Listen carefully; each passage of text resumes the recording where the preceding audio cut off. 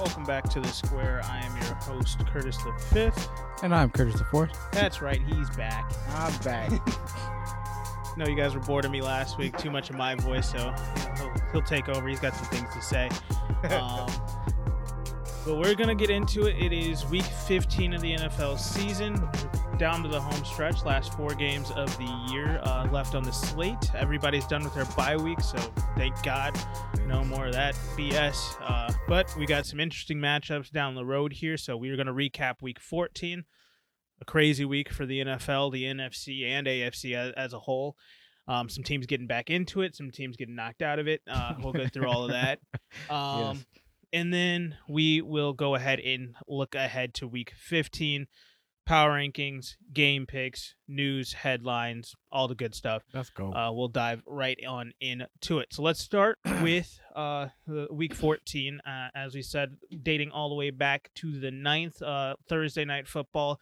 Steelers drop one again versus the Minnesota Vikings, 36-28. Vikings get a win at home, keep their playoff hopes alive, and very close to just putting that dagger through the heart of Steelers fans right there to try to get that last 7th spot for the playoff race here in the AFC. So,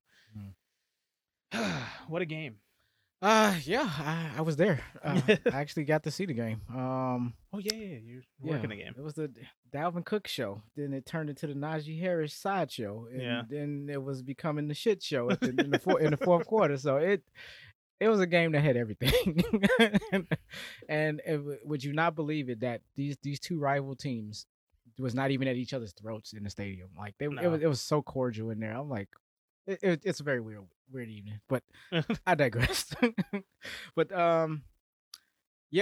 Minnesota, I want to say would have put it on them, but no, held on, and that's how the narrative kind of finished out. But it looked like they were just gonna kind of beat them into submission in that first half, and then fourth quarter comes along, and Kirk Cousins, Minnesota defense, Mike Zimmer, all just said, you know what, let's just phone it in. Yeah, I don't know. Yeah, they kind of went to sleep at the wheel, and it made for a very exciting fourth quarter that should have never happened. If you want to take just a singular quarter of football, no narratives, no context, this was quite the quarter to watch. But when you put it all together, this was just a weird game. Coordinators should be a little bit, worried. They should be concerned about. There's some Which one? All of them. Take everyone on. I mean, there's some conversations, some closed door meetings, and I wouldn't have walked away from this comfortable either way. Absolutely not. So but I'll give it back over to you. But it was a good game overall. I just it was a very weird one though. The only thing I want to talk about with this game is Pittsburgh and Chase Claypool because. Oh God! Is this really a thing? That's how I want to. As you're going into this, for me, the what's a thing with Chase Claypool is more about a thing with Pittsburgh wide receivers. Okay. This is now a stretch of 3 number 1 wide receivers on this team becoming an absolute distraction to the rest of the offense for one, but that kind of bleeds over into the whole team now. Gotcha. And for a team that prides itself on being able to find that talent at the wide receiver position, for some reason, and I think this is where we can get into the talks of Mike Tomlin maybe losing his job, because how can you not get a grip to get this one wide receiver or any wide receiver for the last almost decade to understand critical moments? I don't give a damn about your ego. Right. We are trying to win football games. I've never been under 500. And if you risk that for me, you can get the hell out. Right. And at the end of the day, that is a coaching issue. That is an ego issue. That is a self-awareness issue that I don't think we're talking enough about with Mike Tomlin and Pittsburgh, because he has not been able to get so-called diva wide receivers to buy in on being team-oriented first, instead of, I got to show off and make it known that I'm here. I've arrived in the NFL. Yeah, that's probably just culture at this point, and I don't know the Pittsburgh's culture, so that's I what I'm can't saying, even because speak to it. it only comes from the wide receivers. Le'Veon Bell, while he was there, never made it about himself. He didn't care. He was trying to win. Ben Roethlisberger, for the most part, has not made it about himself, except for with all these retirement talks and whatnot. But even AB spoke about that, and Ben Roethlisberger is the biggest outlier Right. on that team. Like he just no rules assigned to Ben Roethlisberger here. But neither here nor there. On or off the field. Okay, let's uh offensive line wise, defense. The defense has always been held accountable. Anytime the defense trips up, it gets immediately compared to the Steel Curtain days, and they cannot get away with having subpar games. That's back in culture. That's an identity thing. That's a Pittsburgh thing. So I understand why I don't. But everywhere else, everybody outside of the quarterback is held accountable for their actions. Wide receiver wise, they never are. At least for the last decade. I can't really speak before AB because I did not care about Pittsburgh. They sucked I get it. AB, but I get it. And it has to be something that, if you're within the organization, it's something that's understood and obviously has been tested and violated multiple times. Yeah, at that position. So I think here we go. Another chapter in the Chase Claypool chapter now. And I don't know. I think this is going to be a shorter chapter because I just don't think Pittsburgh is going to put up with that for very long. And the fact that I had to even ask, is this a thing, is already telling me he's only been here a year. So the reason why I think this is even a bigger issue is because they I think they're going to try to re-up Juju Smith-Schuster, but Juju with his TikToks and his immaturity last year showed us, dude, like. I think what Juju did kind of bled into and said it's okay for Chase Claypool to do what he's doing. Well, I would always, if I was an organization, I'm already linking Juju and Ben Roethlisberger together in a package. So if I was one leaving, I'm not re-upping either one of these guys' contracts after this. So, we'll see where this goes. But when it came to him, where it went to Minnesota, they came up short, and now they are playing for their playoff lives just to get the 7th seed, which Pittsburgh. This is being Pittsburgh, and in real, I look at that as like realistically, does Pittsburgh really believe that they're gonna wreak any type of havoc in the playoffs, even if they can just? That loss does deal a massive blow to them, their chances at that. Exactly, and because I think they were at the 7th seed last week coming into this game. They were, and that tie is. It's really helping right now. It's giving them this half game lead over everybody that they get compared to. Right. So it's just tough. I did not see Pittsburgh as a playoff team, and they're living up to that. I think this might be the first time we see this might be the first time we see a under 500 Mike Tomlin team here. They fall all the way to 11th place with that loss there. And the fight ahead of them, you got 2 divisional rivals in Cincinnati and Cleveland. You have, for some reason, surging Denver Broncos team in that offense, and a Buffalo Bills team that, for me, I can't count out by any stretch of imagination, no matter how bad they play. Mm-hmm. And an Indianapolis team that I believed in way back at the beginning of the season. And once they finally fought through all those injuries, they're looking kind of along the same lines of New England, just a team that is a very, very tough to beat, and they're on a little bit of a streak now. Yeah. So that fight back into it is going to be a massive uphill battle, and I don't think they have a single tiebreaker that they can even grab with many of these teams. So a lot of these teams, they just have to beat outright to get that spot. And that's what it's going to come down to. But not coming as a surprise. I know it's the final 4 weeks, and we just kind of giving it, okay, this is the situation. But realistically, I don't even think this scenario is going to play itself out. But that, I just want to come, spoiler alert, I don't feel Pittsburgh is going to make the playoffs. I don't think they don't even feel like push. A playoff team, and not at all. Even when you're comparing them to now a Cincinnati team that's injured and falling. I don't even trust them to beat Cincinnati again. Well, they can't because they lost them twice. They got swept. Yes, and that's what I'm saying. Cincinnati, bubble team. Pittsburgh, no, Out. it's just out. You know, they're on the bubble, but they're not a bubble team though. You're technically mathematically still alive, but out. Yeah, it's really the only math we really need to be calculating is time. So yeah.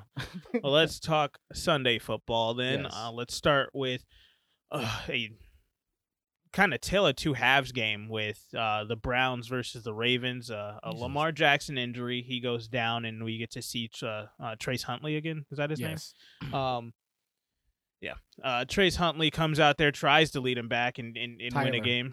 Tyler Huntley, whatever. Trace, whatever. Not going to see him next year. So just a matter of the Browns came out and they finally put together a first half worth fighting for. But this is what I was talking about at the beginning of the season. Mm-hmm. This is a team that does not know how to finish games, and they come out in the second half. How do you not score a single second half point? Yeah, I don't. This welcome to Cleveland. That's all I. I mean, they are still 7-6. You won the game. Proud of you. No. 24-22. I just got to get that in there. Browns, you got the win. Yes, it's this aura of Cleveland in the last 40 years. It's just been like, here they go. You know, it's slowly unraveling this time. Not so much the bottom fell out, but yeah, they held on for this one. And I'm like, yeah, they won the game, but it's one of those. Yeah, he beat me, but I didn't win. Type situation. I guess my question would be, do you think this could be attributed to Lamar Jackson goes down? They just did not have a game plan for Huntley whatsoever, and Huntley just kind of caught him by surprise because he has his own package that they just did not prepare for this week. I guess, but I mean, and I'll give credit to Cleveland being that I think they had all their ducks in a row for how to defend a Lamar Jackson offense. Oh, they were harassing Lamar Jackson in the first half. And I think there's some some kind of credit to what you're saying that I think it had a lot to do with that. Like once they knocked them out, it was like, okay, now what? I mean, keep doing what you're doing, I guess, but it's Tyler Huntley. I didn't even know Tyler Huntley played in the NFL until right now. No, you saw him against Chicago. Was that him? That was him. Okay. He didn't do anything except for that last. No, sorry, not going back. But don't remember his name. Yeah, true. You see, that's what I mean. It's like, oh yeah, they did have this other guy that kind of plays on Baltimore, and that's not a bad guy. Don't get me wrong and everything. Hell, had a very good. He even threw a touchdown, Kyler Murray. So get to that in a second. Yeah. So 270 and a touchdown. I mean, he did what he had to do, but I do think for how the Browns organization is, there was some type of disruption where they were like, okay, what do we, kind of like literally. Where do you go from here? What exactly do we do with this guy? And they surged the comeback, and luckily they were able to keep, stave him off. But it was really, like you said, a tale of two halves. But for the Cleveland, it was like, was it all of that, or can I put some type of redeeming credit that you just took your foot off the gas, but it didn't look like they took their foot off the gas, and that's what the problem was. So I just, like I said, they held on. There's question marks going into week 15 for me with them because, I had Baltimore winning this game, but of course with a Lamar Jackson, injury, I get why they did not, pull this game out, pull out the upset road victory, but it was what it was. I just think Cleveland had a great game plan. They really got away from it in the second half, and Baltimore just didn't have just enough oomph to get over the top with Tyler Huntley. All right. We had a blowout victory, a divisional matchup, Titans versus Jags, 20-0. Titans get that win there, get to 9-4. Not going to dwell on that one. Chiefs are back, 48-9. Aren't they? The most disrespect. This is the funniest thing, and I think a lot of people have, at least on the internet, have kind of clowned Vegas for this. Their whole pregame antics, going out there, stomping on the arrow in midfield, and all the obscenities, all the absurdities, and the near brawl. And the Chiefs just sit back and they wait for kickoff, and then they just punch them right in the mouth. Get the fumble. Defense steps up to start the game, and then they're just like, all right, Pat, you can take it from here, and just just like stab them. Just keep death by 1,000 scores. It was just they could not stop the Chiefs from just ravaging their defense. No. And then Derek Carr, man, you're looking like Ben Roethlisberger out there. Yeah, we seen two different versions of this guy. Because this guy wasn't he like number 2 in passing at one point in this? It's the stat that I've been saying from the John Gruden era. He is the second that the bye week hits, they take that week off, and the Raiders and Derek Carr fall apart. Well, they definitely are now. They are a shell of what they were earlier in this year, and they are definitely looking like the team that I thought they would look like after the John Gruden firing. Yeah, you got fired, sir. But after his departure, they kind of, for like 2 to 3 weeks, they kind of coasted in this little gray area, and it was like we really didn't know what type of team. We spoke at it a couple times, but I think it's really coming out. We seen what this team is now outside of the Gruden's administration and leadership and direction, and now it's just their team their team in flux. They need an identity. Well, with that being said, they need a head coach. They need a new coaching staff. They, they need a whole new direction. They need a running back. Need an offense. Is Derek Carr part of the new regime now? Because there has to be a new regime now. And I don't think so. I think the second that you bring in a new head coach, new GM, new everything, this is a rebuild. And it's a rebuild, but rebuild with caution here. Keep the people you need to keep and rebuild. They've got some nice assets. And that's my point. Don't clean house per se, but keep what's necessary and then trim off the fats and soup up soup it up where you need to at different areas on the offensive and defensive side of the ball. So, hey, John Gruden's out, so maybe you can draft better. But on the Chiefs side, did you see the hat trick they pulled off? With the running backs. The running backs, yeah. Oh, my goodness. This is a running back show, which is insane to say because, Darrell Williams, Clyde Edwards-Helaire had 2 touchdowns, if I'm not mistaken. And I don't even know who the third guy's name is, but I know I watched him score. I want to say Derek, and I want to say Dietrich, but it's Gore. But I yes, Gore. I don't know his first name. I'm not. I think it's Derek Gore. It could think be. so. And I want to say that, but at the same time, I said that before, and it was something else about another player. So I just want to be. It's whatever. They had the team that is not led by their running backs only scored with their running backs basically in this game, and they all looked very, very good. I love watching CEH kind of come out of that shell a little bit and kind of take that lead role. Darrell Williams, pass catching back, just making the defense pay for just completely disrespecting him on that play where he watches the linebacker. The second the linebacker tries to spy the QB, he takes off down the sideline. There was just no question about it. And then the ability to turn on the burners there too, because he was way out. They were about the 25, 20, 26-yard line from there, and he 20 yards straight in. So and they're making teams pay for their overcompensation of trying to shut down Travis Kelce and the double and triple coverages that he's been seeing, and that's leading guys like what you just mentioned. Darrell Williams is wide open. The Brian Pringles are wide open. Hell, the Miko Hardmans are now starting to, This is what you need. Yeah, exactly. And I think they're hitting their stride at the right time. They've been just quietly on a 6-game winning streak at this point, and they just keep on rolling. And this was just like statement. First of all, you don't come into our house and disrespect us. We are going to, as you were alluding to earlier on this here, they don't typically get up for home games. No, they got up for this one. They felt disrespected and slighted by the Raiders. In fact, first off, that they're a divisional rival in the first place, but then you also come in and step on our arrow. No, we're not going to have that. And Right. They got up for that game, and boom, it was not a pretty sighting for the Raiders. So that's a wrap there. The Chiefs continue to grow back into that Super Bowl caliber shell there, and they're right up there in the AFC picture. They're tied for first place.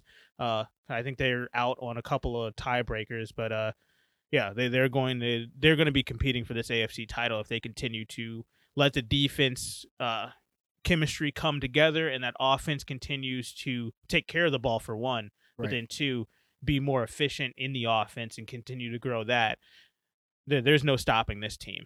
No, and most importantly, for the success of this team during this 6-game stretch has been, man, the resurgence of and some relevancy of their defense. Yeah. And I don't know if they don't have one of the top defenses. They don't even have a shutdown defense, but they've been top 10 for the last 6 weeks. You put it, in a very small sample size. They learn how to put it together in a vacuum, to be more accurate. but yeah, and now I'm excited because I'm like, hell, that's the defense I remember that won the Super Bowl. So true. It was just one that showed up when they needed to show up. So, and at this point, obviously on the defensive side, I think they figured some things out, and now they're starting to roll, and they look good on both sides of the ball now. And that was something that was lacking earlier in the year. For sure. Now the Saints get a road win, 30-9, a nice little blowout victory to stop that skid there. Not impressed with that one, were you? The game sucked. The game just sucked. I don't even care the fact that I lost the pick. It just the game was horrible. We'll get into that later. I just thought, let's move on. Cowboys, though, 27-20, they tried to give this game away. As I feel like this is again kind of the same thing from the game we were talking about earlier with the Ravens and the Browns. Mm-hmm. Quarterback goes down, they just forget.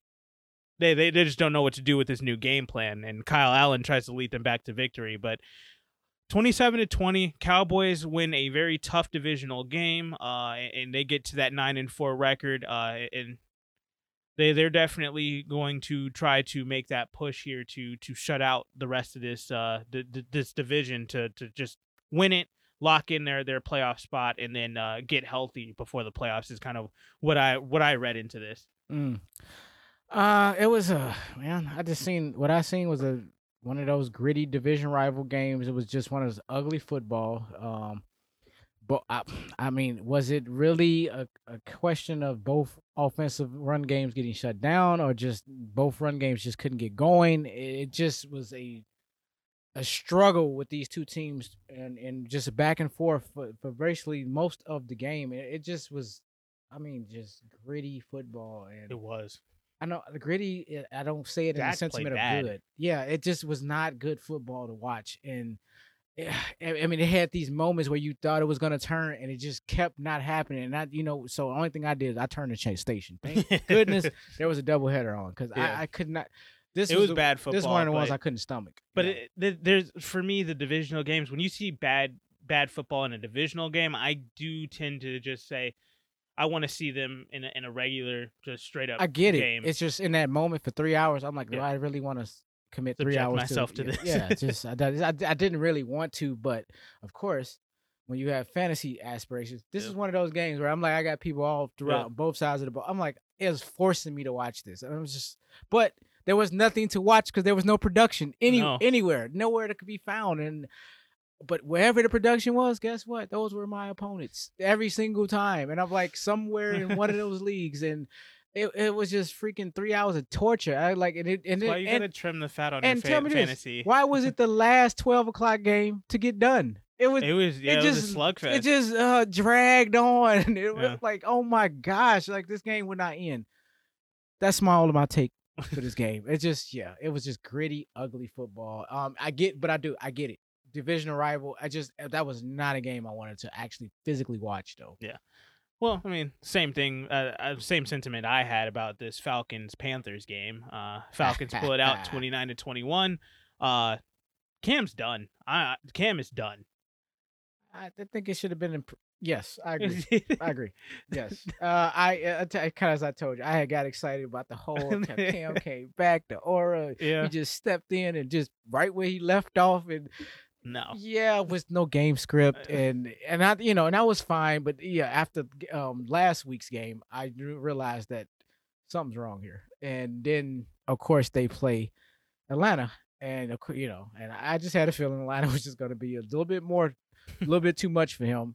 And it became true, and even add further insult to injury, Cam gets pulled. Yeah, got benched. I think it was before the half, if I'm not mistaken. It was before halftime. I don't remember. I just know the just bad play. It was tripping over your own feet, not getting guys set, not kind of just across the board. It was bad football. Not too much to talk about here. Falcons try to keep their playoff hopes alive here with this. Panthers are theoretically done. They still mathematically can get in, but 5-8 uphill battle. You still got the defending Super Bowl champions in your division. Give it up. You're done. Just phone it in and see what you can do next year. Is Darnold coming back or something that I don't know about?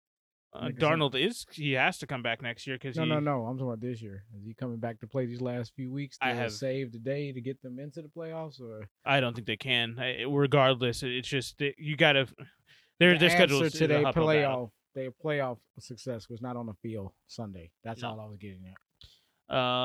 Seahawks get a 33-13 win over the Houston Texans. Just bottom falls out in the second half for the Texans. Story of their season right now. They just can't play a full 4 quarters of football with the level of talent that they have. Broncos get a 38-10 win in honoring Demaryius Thomas's passing. That was a nice little tribute we saw at the beginning of the game there. That's a tragedy. It definitely. Man. 33 years old, just retired 2 years ago. Like, this man's been on my fantasy team maybe 4 seasons ago. Now he's just not here. Yeah. So that was insane news to come out before the start of this week. So definitely prayers go out to him, to his family at least, and definitely to the Denver organization. That's right. That's a big hole missing for them. But they do get the win in his honor, and definitely went out there and played a fantastic game, albeit against the Detroit Lions. Mm-hmm. Chargers get a nice win, 37-21 against the New York Giants. They did what they were supposed to do, I guess, is the sentiment we take here. Overall, yes. I mean, that's one of those games you look back. It's like, all right, fellas, we got the win, but we got some work to do this week. And especially with Austin Eckler getting his injury with his ankle and whatnot, they're definitely a team that's like, okay. Yeah, and they're coming into a short week with the Chiefs. So that makes, that if we say that makes me feel a lot better as a Chiefs fan. Like, yeah. But yes, I agree. It was just one of those, you did what you were supposed to do. We got some things to work on. We did get the victory. We did show some signs of that some things that we did like. There's some things we didn't like, but overall, we got the W. Let's get out of here. So no surprises there. New York drops another game. So surprise. San Francisco 26-23. God dang it, Cincinnati, you couldn't just hold on defensively. There were some questionable calls, again, bringing the refs into the conversation. But is this what was happening in this? I this game was just it was bad before overtime hit.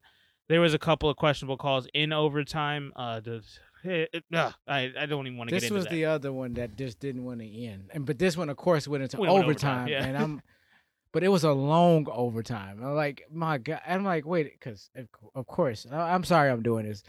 Of course, this affected me in fantasy because I was going against the Kittles and the Jeff Wilsons of the world. I'm like, oh, they get 10 extra minutes on top of all of this. I'm like, yeah. So it was. Cincinnati came. They put up a really good fight in that fourth quarter. I mean, Joe Burrow. The dude can spin it, man. There's no question about his ability. He is the guy in Cincinnati. As the cliche goes, you give this guy some weapons. You give this guy an offensive line. Then this is what I was saying at the beginning of the year.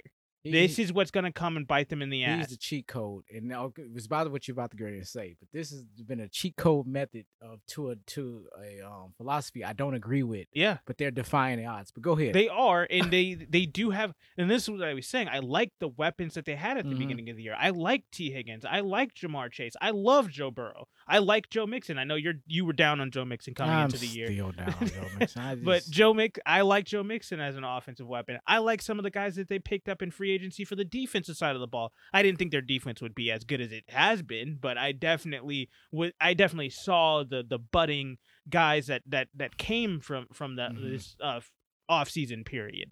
So I was just saying, offensive line wise, they have one of the worst in the NFL, and they were getting around it by getting Joe Burrow out of the pocket, getting short throws, getting the ball out super quickly, and it just didn't seem like it was going to be an issue. But then once defenses started to catch up, and now the defenses have their legs under them, and now the defenses know what pass rush moves to use to get to the quarterback as quickly as possible. They're getting to him in less than 2 seconds now, and now you saw he dislocated his pinky a week ago.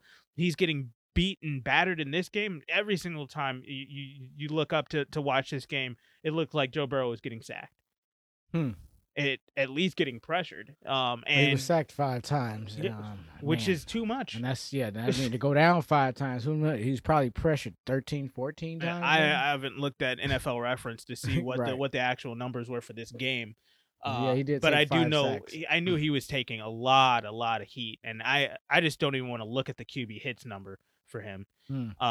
But regardless, this is what I was thinking was going to be happening at the beginning of the year. Right. For them, more power to you for getting around it at the beginning of the year and taking advantage of the slow defense at the beginning of the year. But this is what's going to stop them, in my opinion, from making it to the playoffs. This is what's going to make them one of those bubble teams that right now they're at 9. And when you've got guys within your division like TJ Watt, guys like in your division like Myles Garrett, and the plethora of just guys that Baltimore has, like, this is not going to go the way that you want if you don't fix this offensive line. If they want to be true contenders and to put Pittsburgh to bed, to try to upset Cleveland and even upset Baltimore at this point, right. You're going to have to fix the offensive line to stop the pass rush, because there's no other way of getting around and being an efficient offense than letting Joe Burrow do his thing with at least more than 2 seconds to read the defense and make a play. Yeah, they get to put that all of those theories to the test this week too, on the road when they got to go to Denver. So and my point being, I know Denver's not much of a team, but the conditions and the environment, he's going to makes for an interesting game. For that offensive line, they're going to be through. They're going to go through it in this game. That's what I mean. That there's an interesting element to this game. Denver is not a great host, but nevertheless, Denver's environment makes this. I think it kind of evens the playing field out here now. Where there's some factors, some things you just gonna have to factor in this game when it plays out. So, yeah, I was just say, don't sleep on that game. That game is gonna be very significant, and specifically in the lens of Cincinnati. And if are they gonna be that team that makes that step forward? Because they're gonna have to win that type of game. Because we can easily overlook this, whether win or loss, and be like, take nothing from it. They have to win this. They're in a must-win situation if they're trying to really be that team to make that. I would say I felt like this compete, game, the San Francisco game, was a must-win situation, but this really puts their back against the wall, because now they don't have the tiebreaker versus Cleveland. Now they don't have the tiebreaker versus Buffalo. Now they don't have the tiebreaker versus Indianapolis. Now it's an uphill battle to catch Baltimore. Even though Baltimore still leads the division, you still have to catch Cleveland. So it's just, you have to outright win, just like Pittsburgh, but Pittsburgh's even further behind the 8 ball. Yeah. Cincinnati still has a shot, but they're basically going to have to win out. Yeah, and if that's asking a lot out of any team at this stage, like with 4 weeks to go, you got to just win out. Can teams do it? Especially with your injuries. Right, of course, any team possibly could do it, but to ask a team to do that is just asking and a young team like this to do that this late in the season when everybody's hurt and everybody's tired and you're basically stumbling to the finish line at this point. Yeah, and it's not going to be a tough easy. battle. Exactly, so and that's we'll see if they've got the fortitude playoffs. to do it. And if they do, that'll be credit to Zach Taylor getting this team up to play this late in the season. Yes, but credit to San Francisco, as I thought they was going to take the victory. I didn't think they would let them Cincinnati back in the game, because I felt if they was able to jump on top of them, I would have assumed they would have just stayed on top of them. But yeah. I got the feeling they took their foot off the gas a little bit, yeah. and then they had to rev it back up to stop them and slow them down, and then take the game from them. So they did have to do a lot of soul searching there in the fourth quarter to get that figured out. And as a PS, what does Mr. Garoppolo do? He wins, baby. He just wins games. All right. But talking about overtime games, Buccaneers get an overtime win, 33-27 against the Buffalo Bills. Buccaneers get up to 10-3. Buffalo falls to 7-6. Man, you can't start out that slow. You just can't. No, they came out super flat, tight. Just it was like, now okay, Josh Allen's hurt. Are we really gonna see this type of Buffalo team? Like, I'm like, that first quarter looked horrific. If you was a Buffalo fan, for Bills Mafia, y'all kind of did it to yourselves. Because I was talking a lot of smack, like y'all had this in the bag. I'm like, I think y'all didn't remember y'all were going to Tampa, so that's not an easy place to show up and just win a game. It's not that it's Tampa. It's just freaking Tom Brady. That's what I'm getting. I mean, and everything that comes with that. Tampa Tom. Exactly. I'm like, what the hell? This is this wasn't the Jameis Winston Tampa Bay Buccaneers. No, like, it's not. It's like, what the hell, dude? This is it. This is almost like, damn. This could have been arguably a Super Bowl preview. But based on that first half, I'm like, they just I don't want that Super Bowl. I don't want that. No, that would have been one of those. They would have hyped that thing up so good for you, and then all of a sudden, by halftime, we just Seahawks Denver. Everybody sleep, passed out, drunk, and everything about a halftime because this game was already over before. It was bad, but I mean, hey, credit to Josh Allen. He spun it in the second half and got them right back into this game. And also got to give credit to Devin Singletary because he did have a fantastic second half. All of his production came in the second half of this game. He did, and it wasn't from a lack of they gave him some carries and he just couldn't move the ball. They did not. They didn't use him. They didn't even. They didn't try to establish the run. They in the first half at never all. addressed the run game at all in the first half, as you were saying. Yeah, they didn't run it at all. It was like, okay, I understand a couple of series. At some point, you're gonna have to call a run play in. Yeah. I'm like, and then you add. Oh no, I'm sorry. The run game became Josh Allen's legs. Yeah. So he just in turn got him hurt. Right. And every play, it became an option play. I'm like, and what I was seeing was Buffalo playing desperate. And that's just that they played that even when they made they comeback, it was desperate football. And it was like, you all kind of did it to yourself. And I'm going back to say, let's start at the game script. That was a horrible game script that you came out with. You cannot have a powerhouse team like this and think you're going to soar and defy the odds of the NFL statistically with no run game. Go ahead. You got it. If that's going to be the game plan to just not use. I mean, I understand Devin Singletary is not David Montgomery. That is clear as day. No, but still, he is a running back. He clearly who needs to run the ball. Has some sort of production, right? And what he did in the second half was fantastic, based off of the script that you had for the second half. But the fact that you just don't use it, and you're not going to use it until you're absolutely desperate and forced to run those plays. Come on, man. Yeah, you got it. And that's going to be like, hey, either Brian Daboll has to answer for that, or Sean McDermott needs to answer that, because Sean McDermott, all you have to do is radio in, hey, we need to run the ball. And if you don't call a run play here, I'm going to take over. Right. I understand Sean McDermott's more of a defensive guy, but. And, I mean, even take the small sample size. Matt Breida, 3 for 12. That's 4 yards per carry. That's production. But it's not using them. Yeah. These microcosm, sample sizes that we're using, like, it's the run game is their scheme. Like, it's a scheme to them. Like, and that's like, I'm having a problem. Like, and this is why you are 7-3.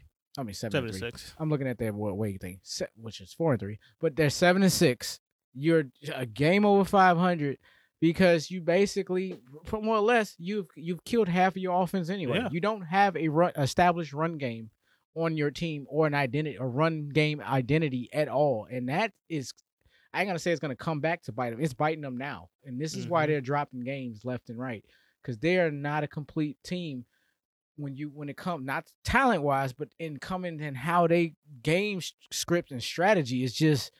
It's just this. They're just nixing their run game thing is just. It is a conundrum that I cannot understand that's going on in Buffalo, and at this game didn't wake them up or jolt them from. You're gonna have to do something else. I don't know what will, because there's just gonna be a ship that's just gonna slowly keep going down. And they've got a couple of games coming up here that are do or die situations now, and we'll get to those in a little bit here. But Buffalo's back is definitely against the wall at this point. I mean, you're the 7th seed. You are literally on the fringe of getting knocked out of the playoffs right now, and the only thing you can hold on to is the fact that you have beaten at least one team who is above 500. But you definitely need to. You got to figure out something offensively to become more efficient earlier on in the game to really put pressure on the other team to change their game plan. When you're the one who's constantly needing to adjust, you're always the one who needs to adjust at halftime. Yeah. That's not sufficient. So we'll see if they can figure it out. I don't want to say that they're dead because there's some teams below them that are going to have a very hard uphill battle, but you're making it hard on yourself. You're beating yourself at this point. Yeah, you can't wait 51 minutes to finally wake up your offense. So, it's just 51 minutes. The game's over. Let's be real. This went into overtime because Buffalo decided to start playing in garbage time. That's what happened in the game. It just in how it played out in that blaze in the fourth quarter. I think people are just remiss to forget that this was garbage time at this point. The game was over, and then they just all of a sudden, they're back in it. And I mean, Tampa, y'all literally took your foot off the pedal that in the fourth quarter. I don't know why, but they, same thing. They figured it out and got it together in the overtime. But credit to Tampa Bay for holding on. Of course, that's another one where they won.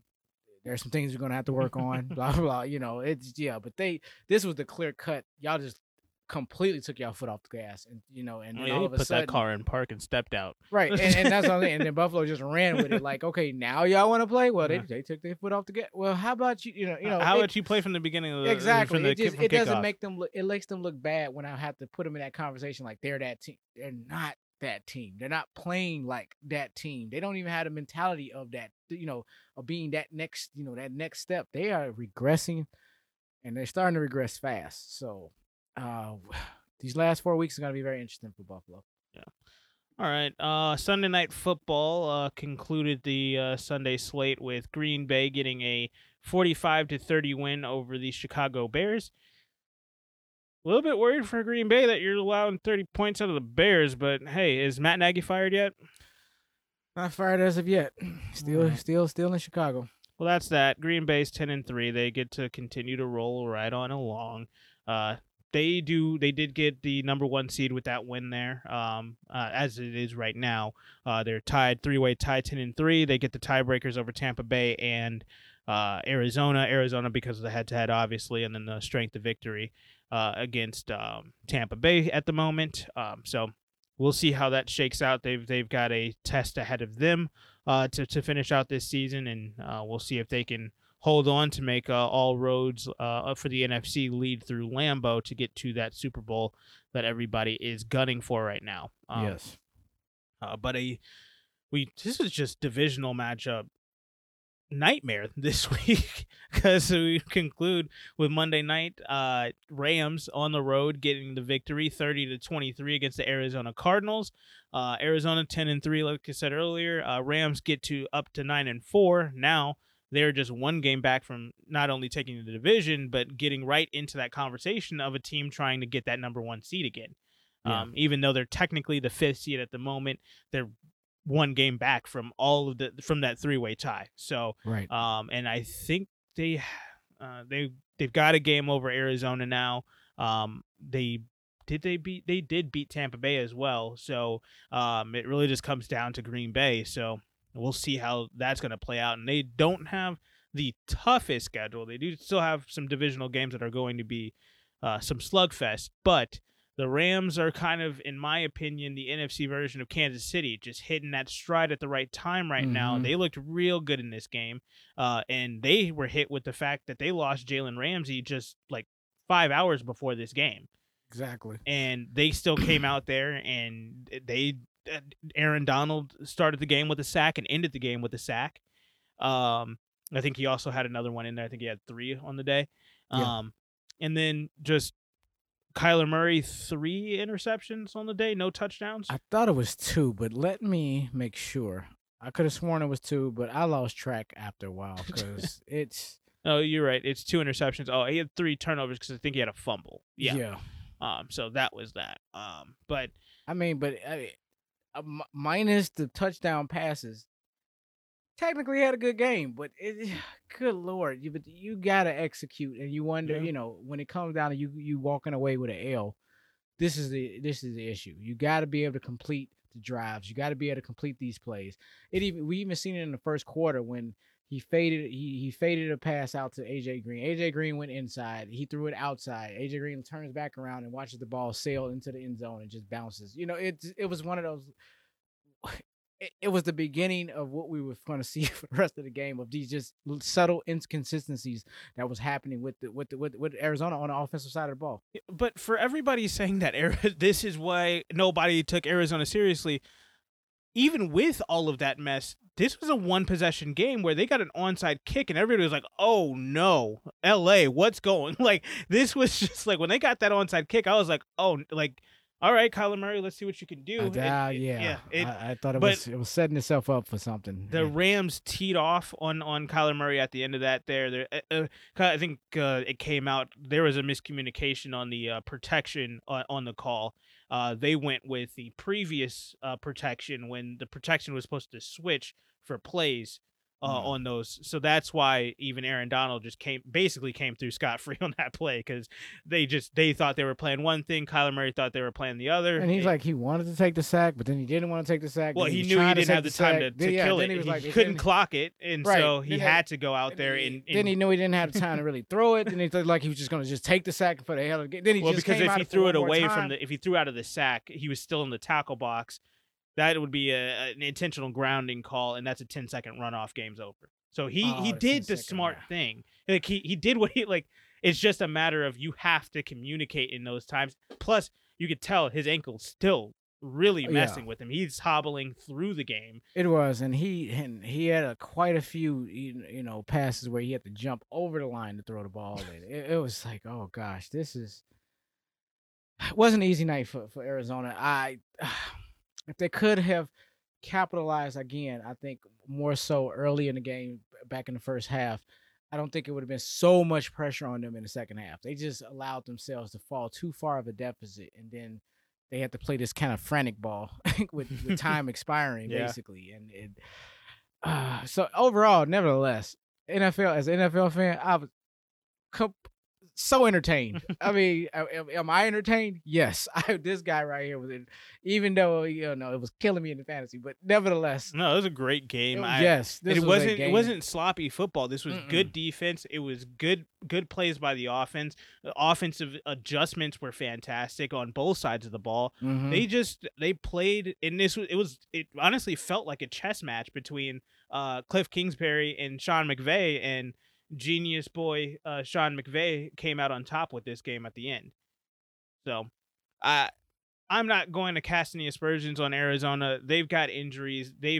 We all know they still have things that they got to figure out.